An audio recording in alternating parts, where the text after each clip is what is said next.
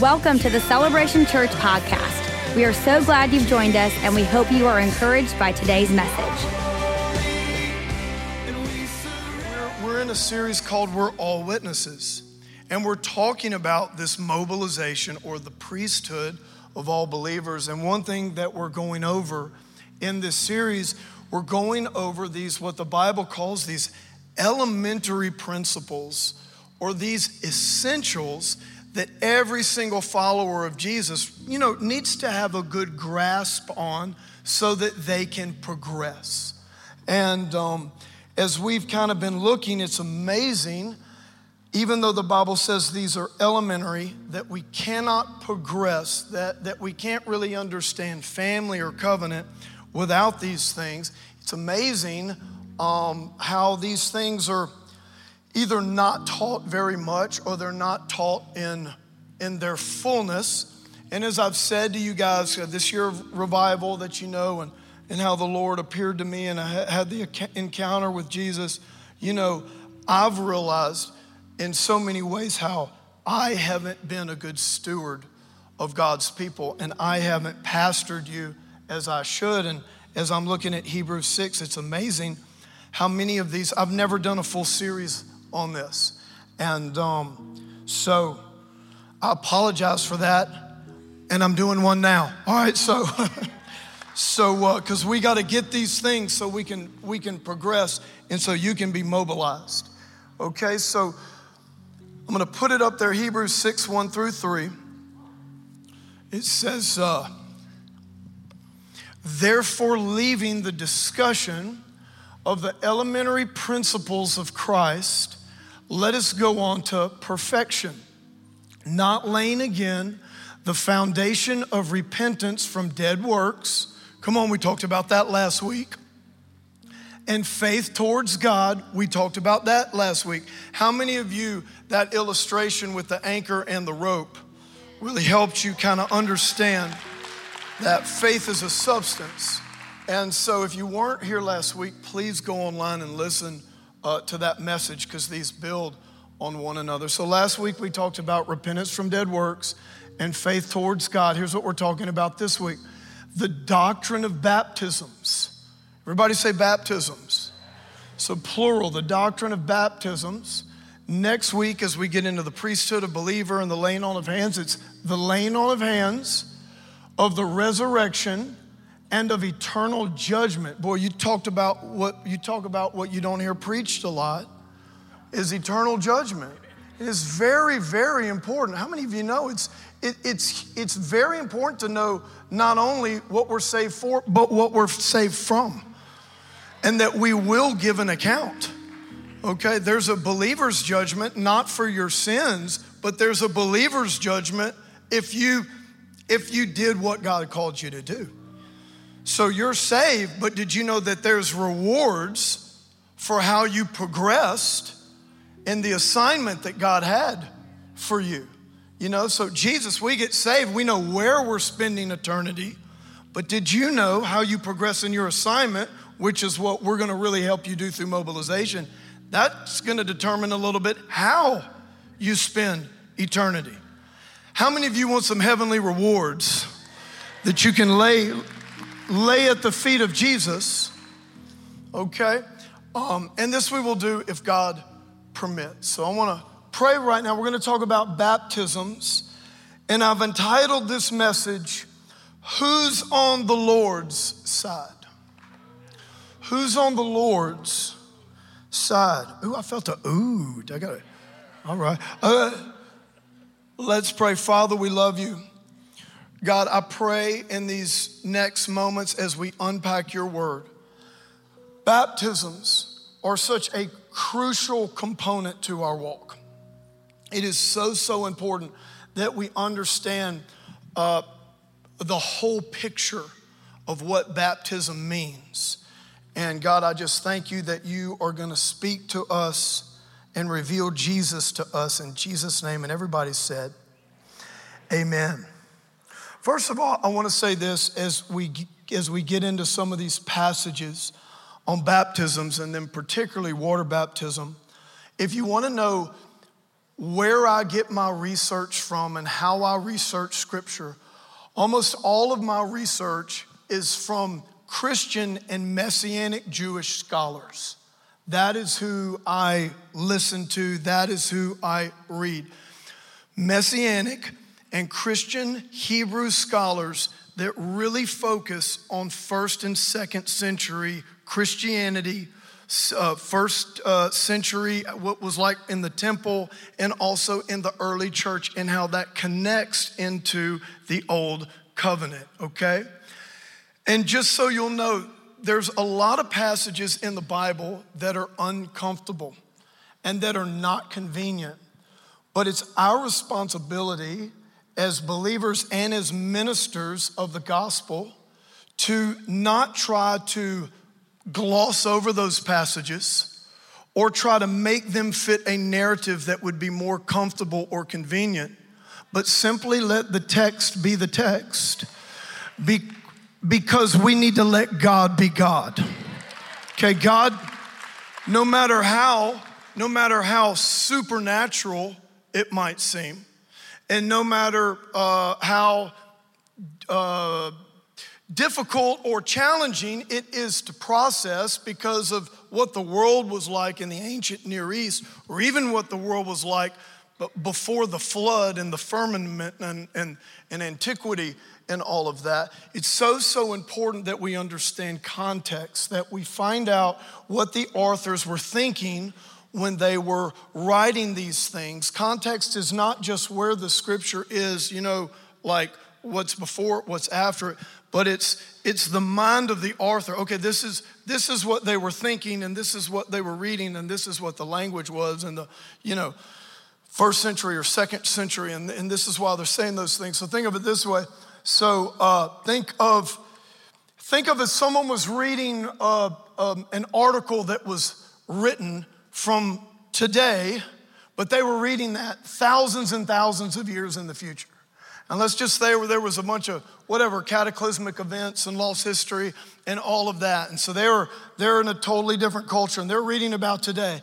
And what they read in Jacksonville, Florida, there was a battle between the Jaguars and the Falcons. Thousands of people gathered at this arena, and this battle took place between these Jaguars and these Falcons, and the Jaguars won. Yes. Even though it was preseason. Well, if you had no context, you might think, wow, man, thousands of years ago, that's kind of cool. The humans back then, some cities would round up animals like jaguars, and I guess this other city had these, like huge birds, like, pterodactyl falcons or whatever, and they would go and they would battle it out, and somehow a score was kept. No, you know what you need? You would need someone that understood the context and the culture, so they could say, no, here's what's going on. They had this thing called football.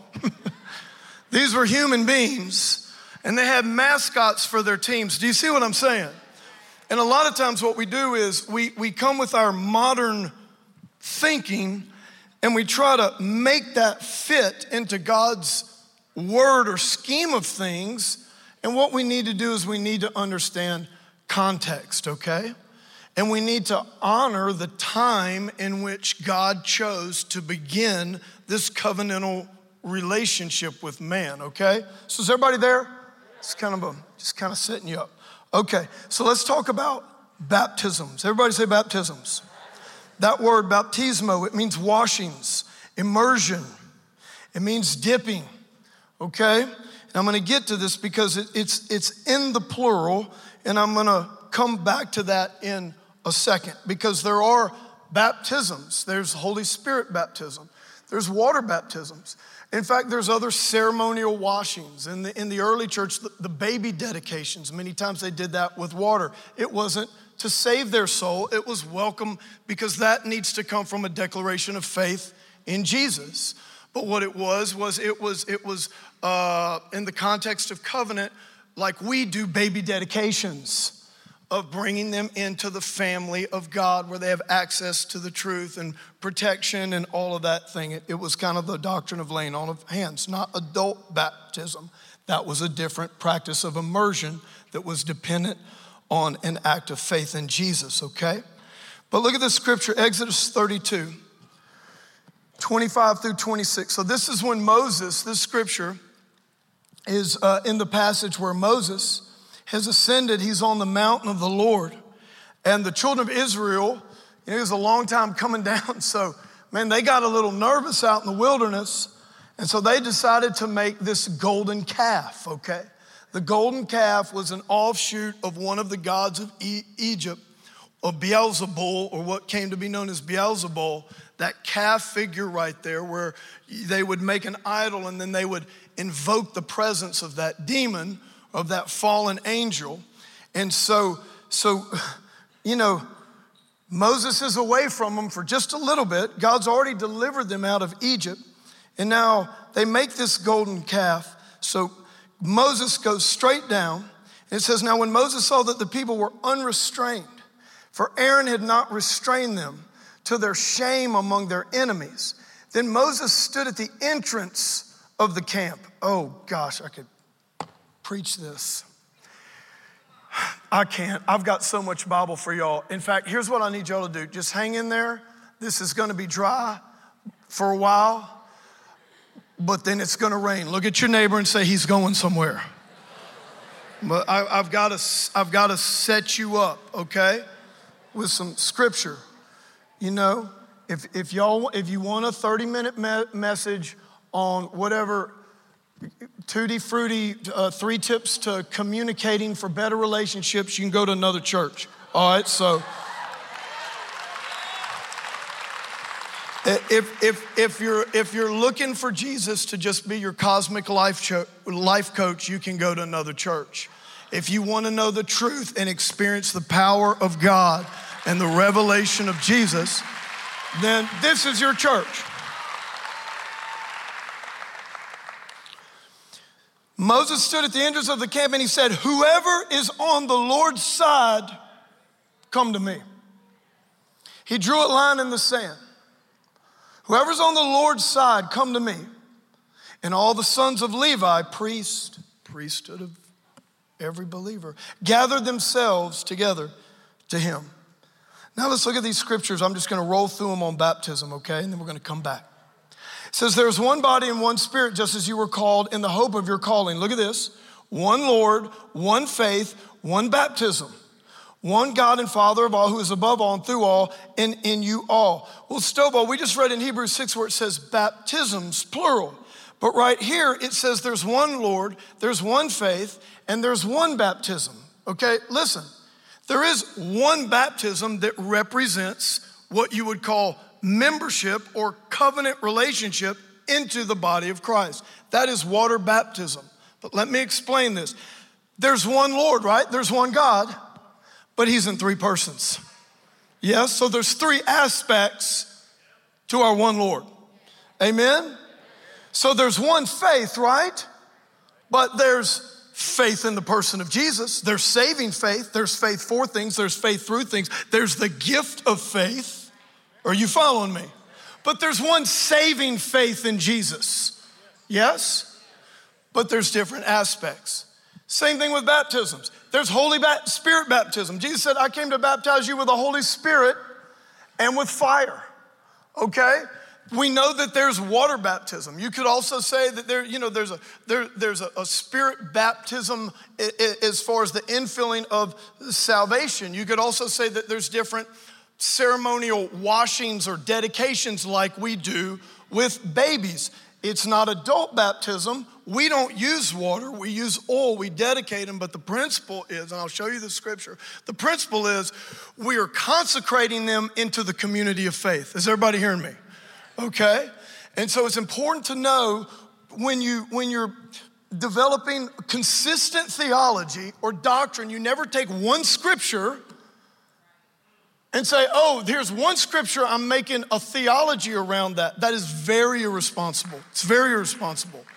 What does scripture define scripture? So we take all the scriptures, on baptisms, how they're connected into the old covenant, all those different types of types and shadows and all those things. And then you come up with a holistic theology, or what you would call belief system on baptism, okay? And why that is so important is because your belief system, watch this, your belief system, the Word of God, that is directly tied to how deep your roots can grow into God, into the love of God, how the kingdom of God can come upon you. Here's all I'm saying. Everything in the Word of God matters, and where you go to church matters. It matters. Okay, I'll leave it at that. Matthew 28:19 through 20. Jesus said, "Go therefore and make disciples of all nations." What's the first step? Baptizing them in the name of the Father, Son, and the Holy Spirit, teaching them to observe all things that I've commanded you. And lo, Jesus said that word first, not Jay-Z, I'm with you always, even to the end of the age. Amen. Mark 16:16, Jesus said, he who believes and is baptized will be saved. He who does not believe will be condemned. Okay, wait, Stovall. That's a really complicated, profound scripture. Could you elaborate on that and its contextual meaning? Oh, yes, I will. He who believes and is baptized will be saved, but he who does not believe will be condemned.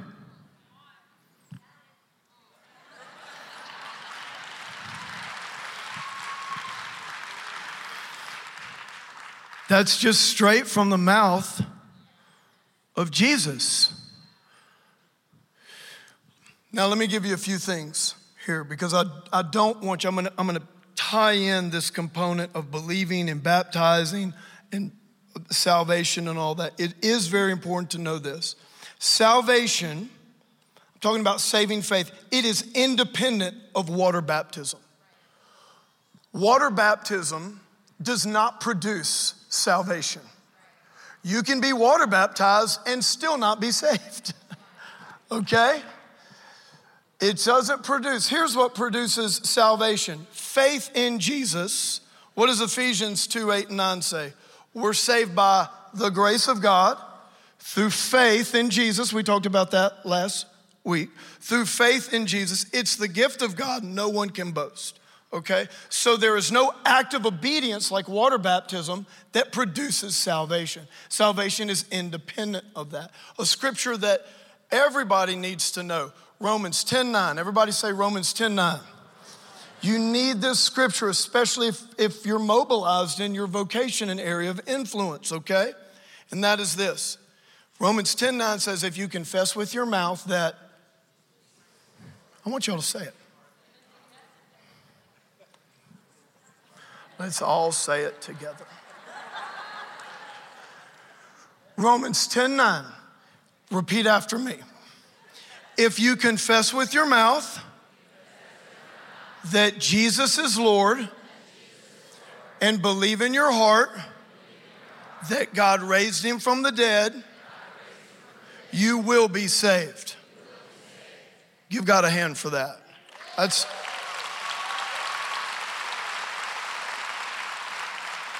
Some of you are going to get saved today.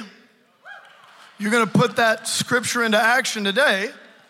That's what saves you. And then you're going to be water baptized right after that. Yeah? So a great picture of this in the New Testament is Acts 10, and that's when Peter's preaching the gospel to the Gentiles, and they receive Jesus, and they get filled with the Holy Spirit, and they're even praying in tongues before they ever get water baptized. And Peter's like, wow, these people are saved and filled with the Holy Spirit and even speaking in tongues and prophesying and glorifying God. But his next statement is, okay, so who can forbid them from being baptized? It's obviously they're saved. Let's hurry up and get them baptized, okay? I'm going to show you why that's important in just a second.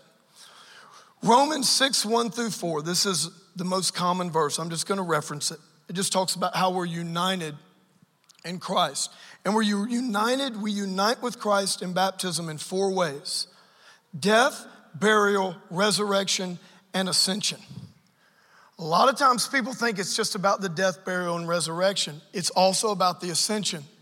We're going to get to that in just a few moments, okay? So a real easy way to think is, okay, Jesus, right? I'm coming into what? I don't have a personal relationship with Jesus. I have a covenant personal relationship with Jesus. It's a 2-way thing. So what did Jesus do? He actually died on the cross, went under the earth, rose from the dead, and ascended into heaven far above the principalities and powers, with all those principalities and powers and angels subject to him, okay? So water baptism, it is a public declaration of faith. Jesus was a spectacle on a cross. Guess what? I'm going to be a spectacle in front of everybody. Some of you today in the rain, in the water, I told them to make sure that water is either hot or cold. I don't want any comfortable water. I'm tired of all this soft Christianity, man.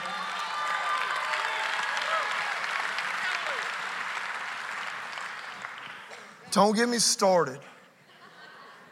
But what are we doing? So we say we're identified with Christ, but really it's a symbol of us being crucified with Christ. Yeah, so we go under the water. That's death to sin and our old self, and we come up out of the water in newness of life. And then I'm going to show you the rest of what happens there. That's a big part of baptism that we overlook. So water baptism is a public declaration of our faith, but much more. Let me show you one component here, and I'm going to quickly go over it. Colossians 2:11-12. In him you were circumcised with a circumcision made without hands, by putting off the body of the flesh by the circumcision of Christ, having been buried with him in baptism, in which you were also raised with him through faith in the powerful working of God who raised him from the dead, okay?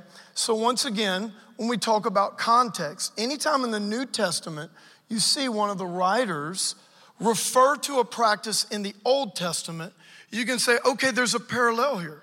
So right here, Paul is paralleling water baptism with circumcision. So what do we know? What did circumcision do for the Israelite or the foreigner coming in to be an Israelite? Well, until you were circumcised, watch, you did not have access to the truth. Until you were circumcised, you were not identified with the family. Until you were circumcised, you couldn't be received. It was a sign. You couldn't be received as part of the covenant community with the blessings and the protections of the covenant. It did not ensure your salvation. There's a whole bunch of Israelites got circumcised and went apostate. You could also be circumcised. They said the male circumcised on the 8th day. Come on, ladies, aren't you glad God didn't put circumcision on y'all? No, just the male. Come on, man, we got to step up. On the 8th day, so that's an infant, right? So we know an infant can't even declare faith in Jesus. This is how we do baby dedications. What is all this saying? What it's saying is that part of baptism, watch, if you want to say what is church membership in God's eyes, it's water baptism. It's water baptism. Water baptism is when you say, I'm with God and I'm with these people. It's your initiation into the family of God. Do you see? And I'm getting ahead of myself, but all of these things that are going on in our world, so think of gangs, okay? We had a terrible gang shooting over the weekend, and we're gonna see revival in those areas in Jesus' name. You wait, you just wait. But watch. You know why gangs, the mob, whatever you want to call it, those are a counterfeit, okay? What if you're in a gang, or you know if you're in a gang, what do you do when you're in a gang? Okay, you want to be in this gang So what you do is you get permission from one of the guys or the leader, and what you do is you get your tattoo. When you get that tattoo, and you guys that have been in gangs know what I'm talking about, when you get that tattoo, you know what you're asking for? Validation. You're asking for validation. You know that there is an initiation coming where they're gonna validate you into that gang family. So what happens? At some point, a bunch of guys jump on you, beat you up, rough you up, see what you're made of, but then they hug, and now we've initiated you, we have validated you. You are part of this gang. And in doing that, watch, you forsake all other allegiances and you are loyal to this gang to the death. This is your family. You wanna know why so many of those things are working so well, even though they're the counterfeit? Because the church has not shown what the real is. If we will show the real, a lot of those counterfeits will stop working. But we're so soft and we're we think God is, let me tell you something. When we begin to understand that in baptism we're initiated into this family. It don't matter what color you are, don't matter what you've done, don't matter where you're from.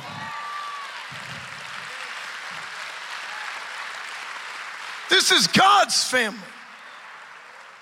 And he wants allegiance from you. He wants a loyalty oath from you, and he wants you to disavow loyalties to other gods and other things. Y'all want the word today or not? What y'all want?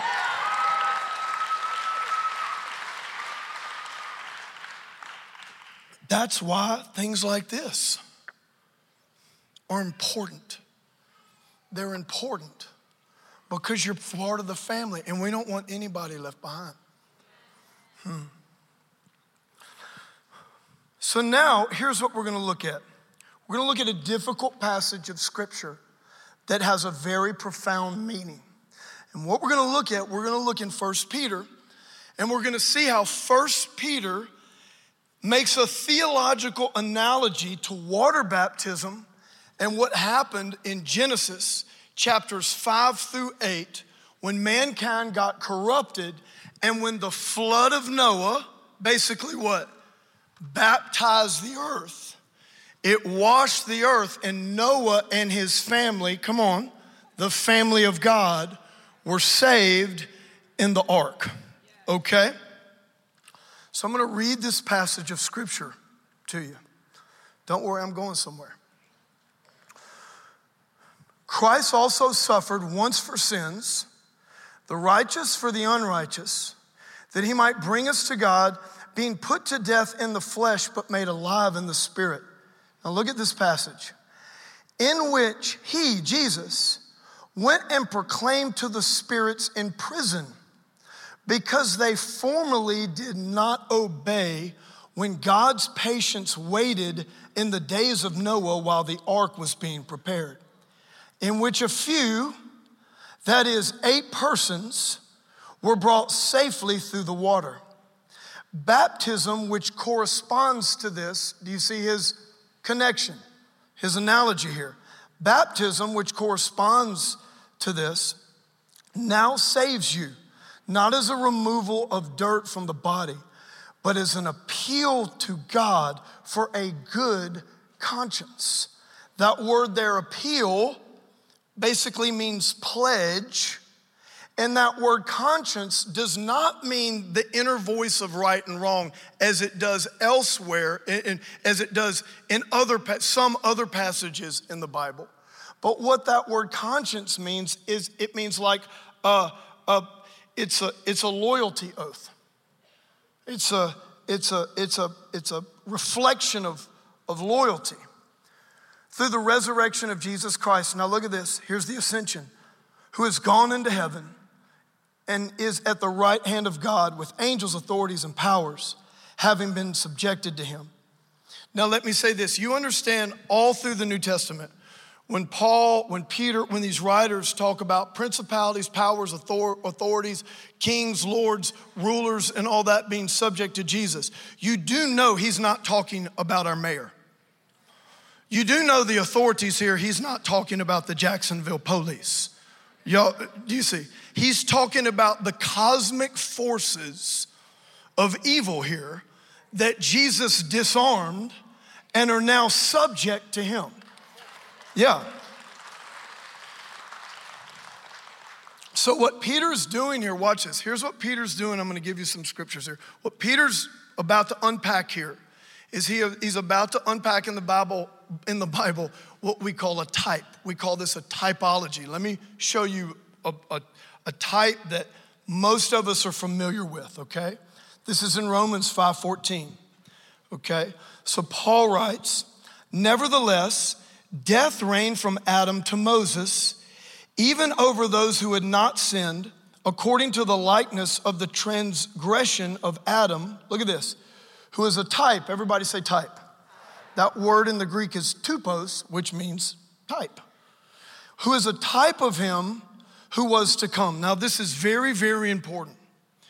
When we talk about types, so these are like written prophecies, these are foreshadowings, okay? There's all types of people and events in the Old Testament that foreshadow Jesus. So Jesus would be the antitype or the fulfillment of that type. Think of two pieces of the puzzle that come together, okay? But it's very important to know that when it's talking about a type, it's not talking about every aspect of Adam, because we know what? Adam was a sinner, right? Jesus was sinless. Adam disobeyed. Jesus obeyed. Adam started this whole mess, in a sense. Do you see what I'm saying? Jesus fixed it. So Jesus is not a type of Adam like that. Here's how he's a type of Adam. Through one action, Adam affected all of mankind. His sin. Through Adam's disobedience, all of us were affected through one man's disobedience. But in Jesus, the second Adam, through one act of his obedience, he affected all mankind. Come on, one in the negative, one in the positive. Can you thank God for the second Adam?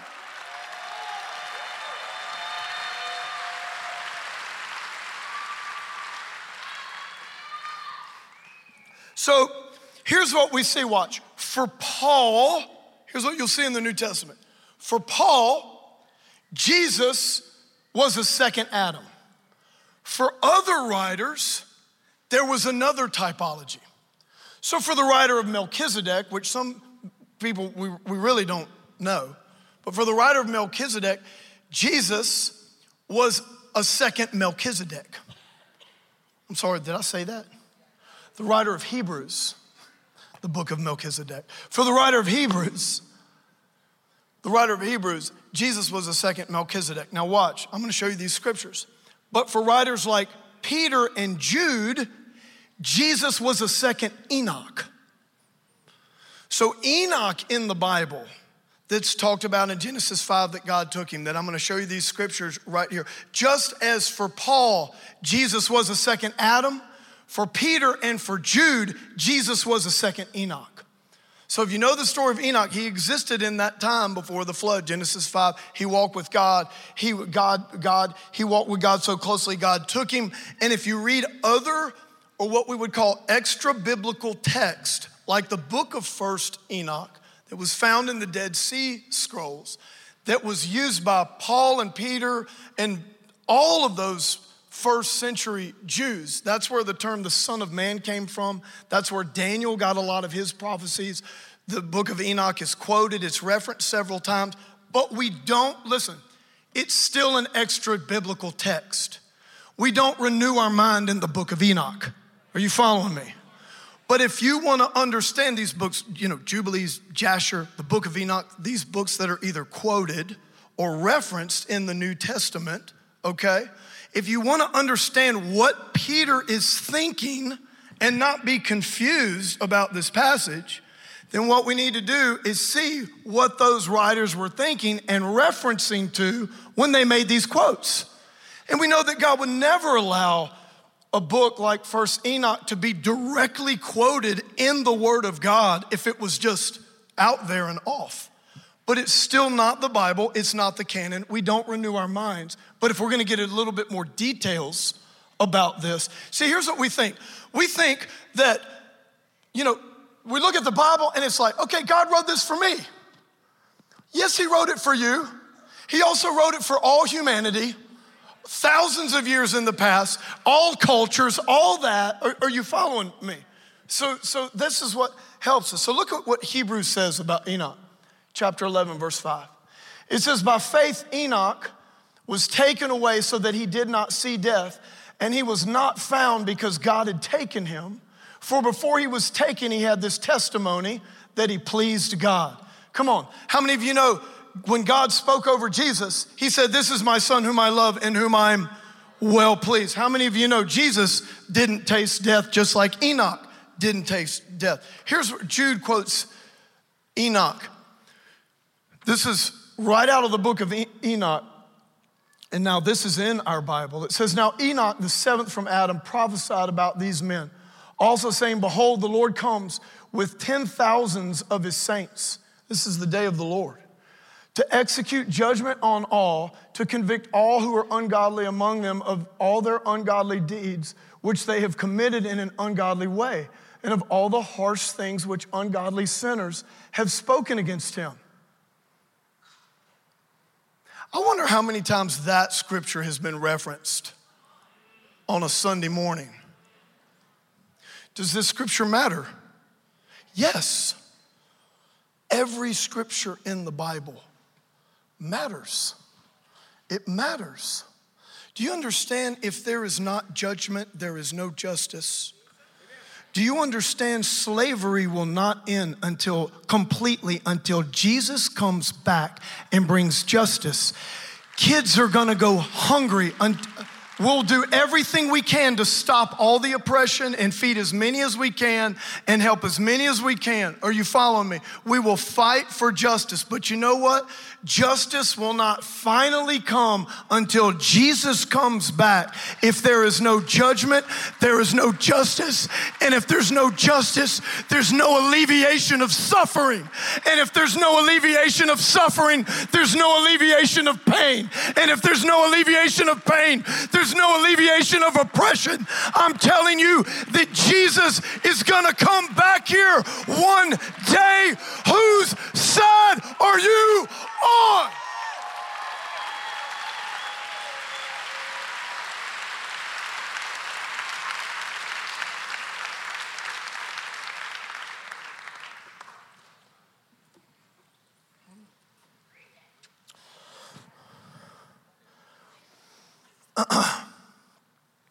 Well, praise the Lord.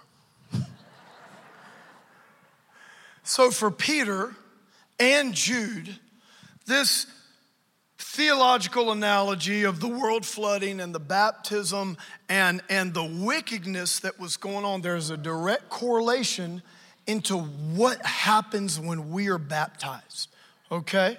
So follow me on this. Let me give you, are y'all ready? Can y'all handle this? I'm gonna go through these scriptures and I'm gonna give you some context. Okay, first of all, you don't have to I'm not gonna read all of it, but Genesis 6, 1 through 4, okay? I've talked about this before. We'll really get into this at the beginning of the year when we do a series called The Unseen Realm, okay? This was before the flood. Genesis 6 is the chapter that describes how man had gotten so corrupted and that his thoughts were evil all of the time, and you put the scripture up there. So let me tell you what this says. Now it came to pass when men began to multiply on the face of the earth, the daughters were born of them. The sons of God saw that the daughters of men, they were beautiful. They took wives for themselves, for whom all they chose. And the Lord said, my spirit shall not strive with man forever, for indeed his flesh, yet his days shall be 120 years. There were giants. Everybody say giants. That's not talking about like big guys. All right? Guess what it's talking about? Giants. There were giants on the earth in those days, and also afterward when the sons of God came into the daughters of men, and they bore children to them. These were the mighty men of old. If you look at that language, it's the Titans. It's the Nephilim. These were, when I'm going to show you the passage, these sons of God, watch this, very important. Several times in the Old Testament, anytime the sons of God are talked about in the Old Testament, it's God's divine beings. It is his angelic family. Now, let me encourage you with this. Whenever you see that term son of God, what that means is there was a direct creation. Direct from God. So when you see the genealogies in the Old Testament from Jesus, it's son of son of son of son, goes to Adam and it says what? Son of God. That's why the children of Israel were not called the sons of God. They were called the sons of Abraham. Do you see? Satan was with the sons of God when it talks about when he appeared, but you can read about that in the book of Job. I don't want to get too much into that, but here's what I'm trying to say. That's why when Jesus came on the scene and he said, hey, you can call God Father. And he even got pushback, and the Jews would say, wait, we're the sons of Abraham. What are you talking about this kind of stuff? Like when Jesus said, you can call God Father, you know what he was saying? He was saying that I'm about to do something. God is about to do something where there's gonna be a direct creation. In other words, you are gonna be a direct son or daughter of God. What happens through the blood of Jesus? Come on, you're born again. You're a new creature. You're a new creature in Christ. The Holy Spirit comes in on the inside of you. So you're a son of God. You're a daughter of God. You following me? So anyway, let me show you where this is talked about in the Bible, okay? 2 Peter 2:4. It says, for if God did not spare the angels who sinned. What angels? These fallen angels. If God did not spare the angels who sinned, but cast them down to hell and delivered them into chains of darkness to be reserved for judgment. It goes on. Look what Jude says. And the angels who did not keep their proper domain, but look at this, but left their own abode. When it says they did not keep their proper domain, left their own abode, the word there is, it's like they went after strange flesh. We know that angels can what? Take on human appearance. That's clear from Hebrews. These angels was one of the waves of rebellion against God. They came down, they just like Satan fell. That's why it's Jesus, who is God. He's above the angels. See, everyone is immortal, angels and men, but there's only one eternal. There's only one God of gods. There's only one Lord of lords. There's only one creator. Follow me. You follow me here. There's only one creator. And what Peter and Jude are saying here, this term, these angels that we read about in Genesis 6, they were bound.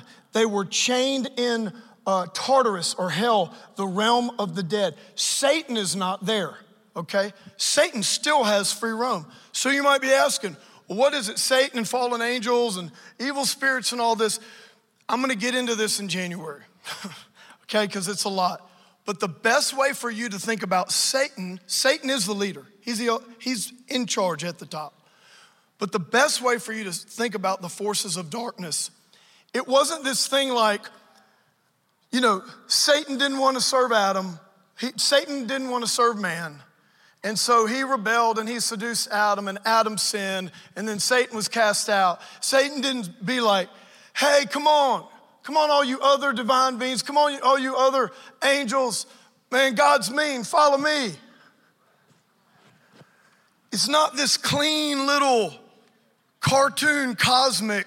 Think of it like humans, okay? Think of it like the mob. Think of it like gangs, okay? There were waves of rebellion. Waves of rebellion. Finally, when Jesus came on the scene, there were fights amongst them. Finally, when Jesus came on the scene, what did Satan do?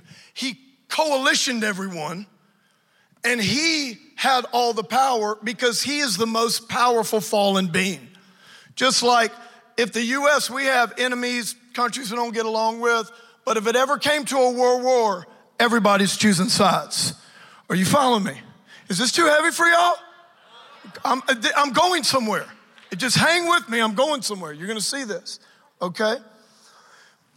Let me show you where Enoch talks about this real quick. Once again, the book of Enoch, do not renew your mind in it. It's an extra biblical text, but I'm showing you what Peter and Jude are talking about here. So what happened was when God bound these angels because of what they did, he bound them in chains and darkness. Enoch, who could now go between realms, he was taken from God. The angels petitioned Enoch in the realm of the dead, in hell. They asked for Enoch. Enoch came there, and they asked Enoch to go to the Lord of heaven and see if he would relent. See if he would change his mind. See if he would have mercy. So Enoch goes to God. He says, he presents their petition. He says, God, they're asking you for mercy. You know what God says? But can I sum it up? Are you kidding me? You mean they're sending you to intercede for them? They should have been interceding for you. They were supposed to help man, and they rebelled against me. You go back and you tell them there will be no mercy. There will be no relief. There will be no release. So watch, important. So Enoch descends. He descends to the dead, and he pronounces their doom. There will be no mercy. You will stay chained and bound here until the end of days. Let me read it. Enoch 13 says, then Enoch passing on said to Azazel, that was one of the leaders of the fallen angels, which is also the name of the scapegoat. Azazel means scapegoat. This has to do with the Day of Atonement. One goat was sacrificed, one goat that one goat that sins. It's literally, scapegoat means Azazel. You read it in the Hebrew, it's Azazel, wandering goat. Place the sins of my people on this goat. Don't kill it. Send it out in the desert. Send it to the wilderness. Send it back to Azazel. Send sin back to where it came. It's not gonna have any place among my people. Are you following me? Jesus was the lamb. He was also Passover. He was a lamb who forgives our sins. He was also the goat, 2 goats in the Day of Atonement. He was also the goat that was slain. He cleanses us from all unrighteousness. We're sacred space. And then watch this. He's also represents the scapegoat. What does he do? That's not a goat that's sacrificed. It never died. He took our sins back to where they belong, to hell, to the realm of the dead. Watch. Are you seeing where this is going? So look, here's what Enoch says. Or can y'all hang? 12:49. You're out in 10 minutes, but you're going to get baptized. Enoch 13. It says, then Enoch passing on said to Azazel, you shall not obtain peace. A great sentence has gone forth against you. He shall bind you. Neither shall relief, mercy, and supplication be yours. On account of the oppression of which you have taught, and account of every blasphemy, tyranny, and sin, which you have discovered and shown to the children of men. Then departing from him, he spoke to them all together. They were terrified. That song we were singing, darkness was trembling. They were terrified. Okay, Enoch 14:4. From this time forward, never, speaking to these fallen watchers, never shall you ascend to heaven. He has said that on the earth he will bind you as long as the world endures. And it goes on to say, until the end of times. Peter saw a theological analogy between the events of Genesis 6 and 8 and the fallout of that with the gospel and the resurrection of the New Testament. So watch, here's why. What do we know about Jesus? How are we united with Christ in baptism? His death, his burial, his resurrection, and his ascension, right? So Jesus, the lamb that was slain, the goat that was slain, he pours out his blood, he dies, but our sins were placed upon him, right? He took our sins where? Into hell. back to where they belong. That's why it says in 1 Peter, he descended into the prison where these disobedient spirits were with our sins. It descended to them just like Enoch did. And you know what Jesus said? Hey, just in case y'all thought that my crucifixion was gonna let anybody out early or make it easier for any of y'all, let me be very, very clear. I am here to reiterate your doom. I have the victory over death and hell. You are defeated. And here's all the sins of my people. You keep them. I'm sending sin back to you in hell, back to where it belongs.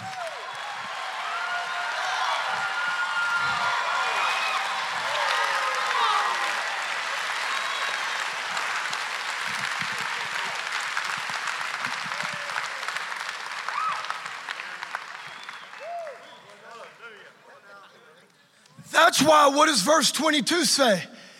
After he did that, what did he do? He went into heaven with all the angels, all the authorities, all the powers being subjected to him. He showed up down there just like Enoch did. And you know what he said? He said, it's done. It's finished. You're defeated.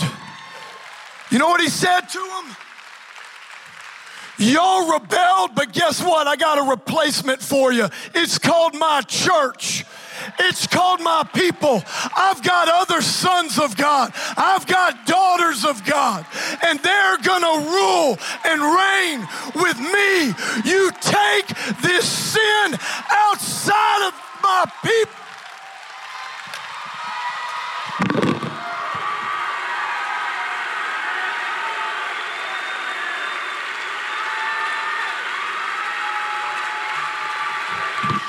We're their replacements, and we're gonna rule and reign over them just like Jesus.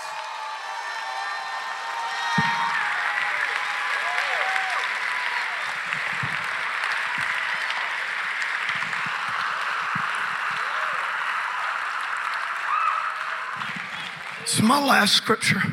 You gotta stay. You gotta watch this. In effect, baptism in New Testament theology, it is a loyalty oath. It is a public affirmation and vow of who is on the Lord's side in the cosmic war of good and evil. It's a loyalty oath. It's a declaration of your loyalty. It is your initiation ceremony. Think about when you get married. What is that? You don't just come up and whoever says, I marry you. We look at these things like, preach the gospel. I don't say, I gospel preach you. Get baptized. We just shouldn't just say, I baptize. It's an initiation ceremony. Your sacred space. And because of the blood of Jesus, guess what? God's taken your sins back to where they belong. You're justified. You belong to him. And just like Jesus is kicking the devil's tail, so you're gonna kick the devil's tail.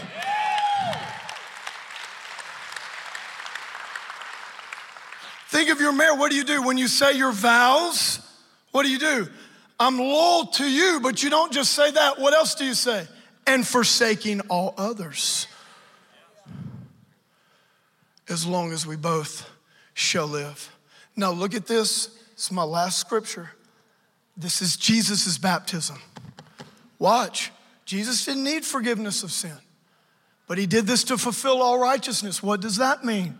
Look, Matthew 3:13, 17, it says, Jesus came from Galilee to John at the Jordan to be baptized by him.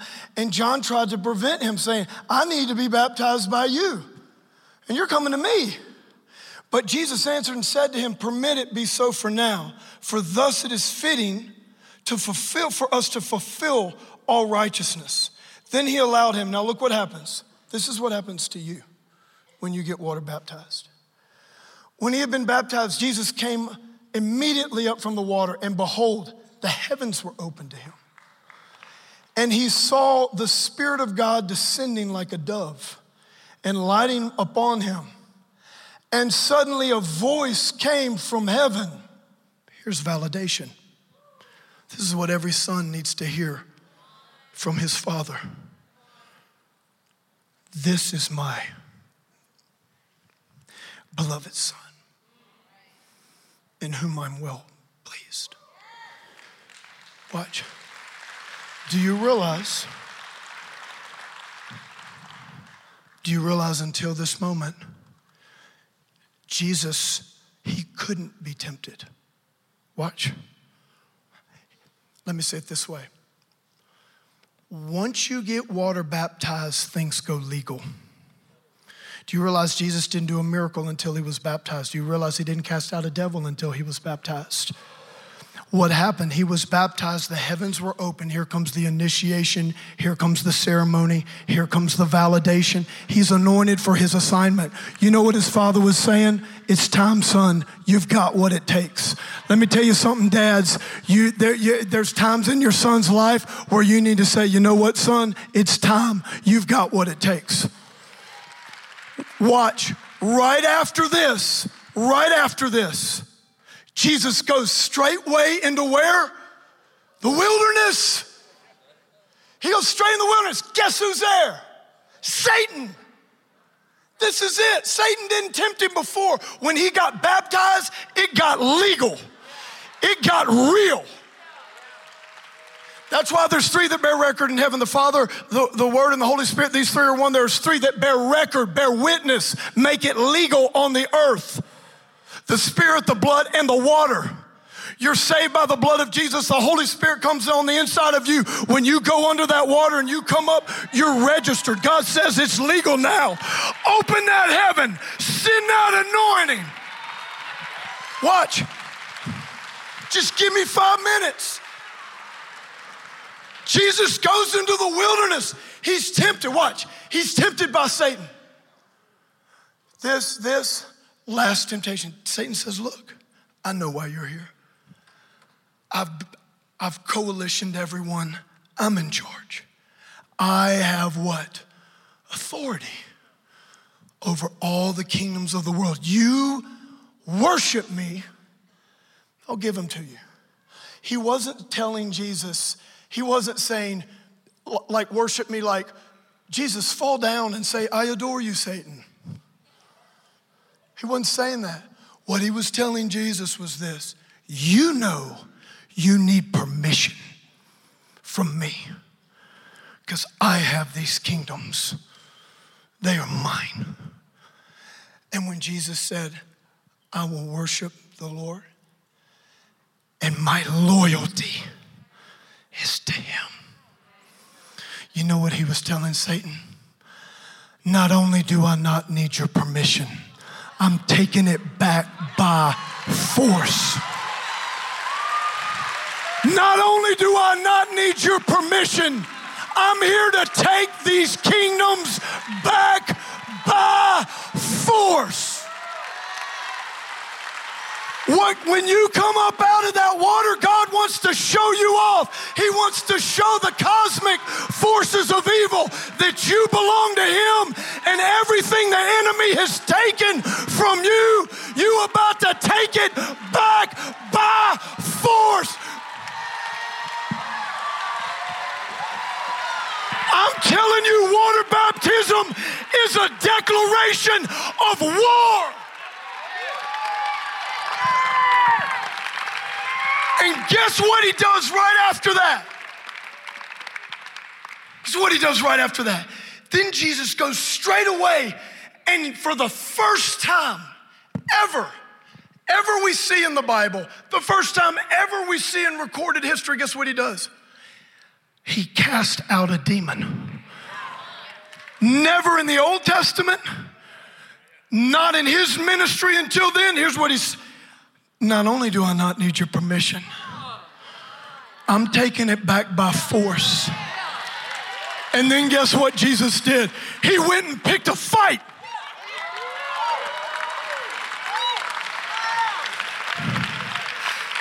And he cast out a demon. And you know what the people said? This can't be done.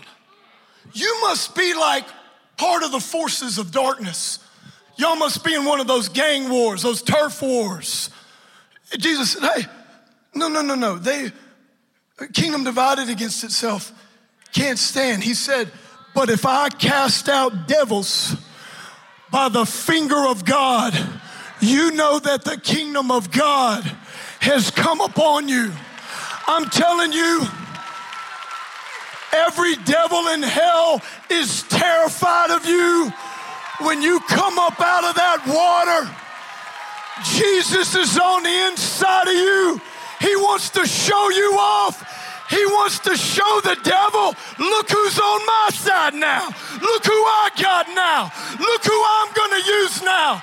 Look who I'm going to use to put my finger on so that the kingdom of God will come.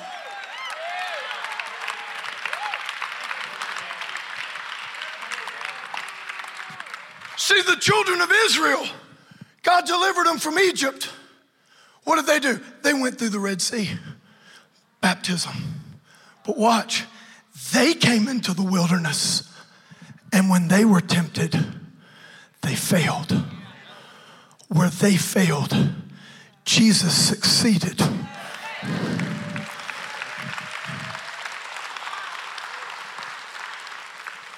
Water baptism, it has always been an act of spiritual warfare.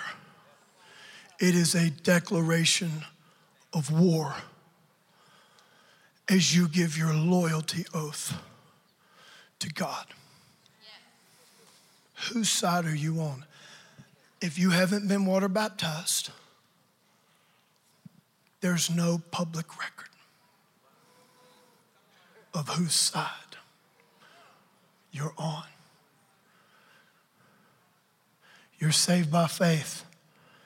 You get open heaven and anointing through that first act of obedience. Father, in the name of Jesus, I just pray right now. Every person under my voice, listen, it's not time to be playing games with God. I don't know where you are with God, but here's what I know. If you have not gone public, you haven't chosen sides. God's ready to open the heavens over your life and show you off. Bring his kingdom through you.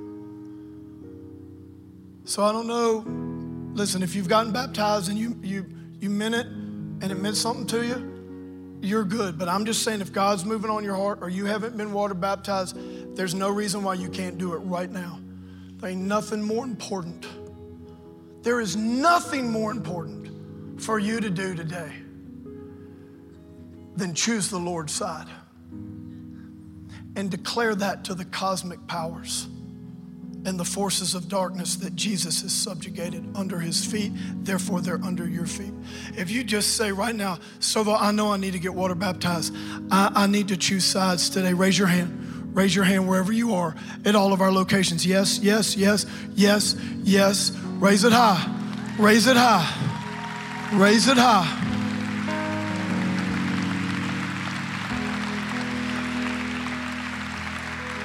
So watch this. Let me pray. Let me pray for you. Now, some of you, maybe you're not saved, maybe you haven't been born again, God is ready to make you a direct creation as a son or daughter of God. And that comes not from that water, but for putting your faith in Jesus. So I'm going to lead us in a prayer. If you need to get saved, you repeat it and mean it. Church, I'm going to ask all of us to repeat it and help along many people who might be praying this prayer with sincerity for the very first time. Okay? Say this. Say, Lord Jesus, I repent of my sin and I surrender my life to you. Lord, I give my loyalty to you and you alone. And I disavow the forces of darkness, sin, and everything that would hinder my relationship with you. I put my faith in you. I trust you. I thank you for forgiveness and cleansing me from all unrighteousness. And thank you for taking my sins and putting them back where they belong, in hell, so that I can be in heaven with you in Jesus' name. And everybody said, amen and amen. Come on, can you give God? Can you give God? Say this with me. Say, I declare war in Jesus' name. Thank you for tuning in to today's podcast. For more information about Celebration Church or to get in touch with us, please visit celebration.org.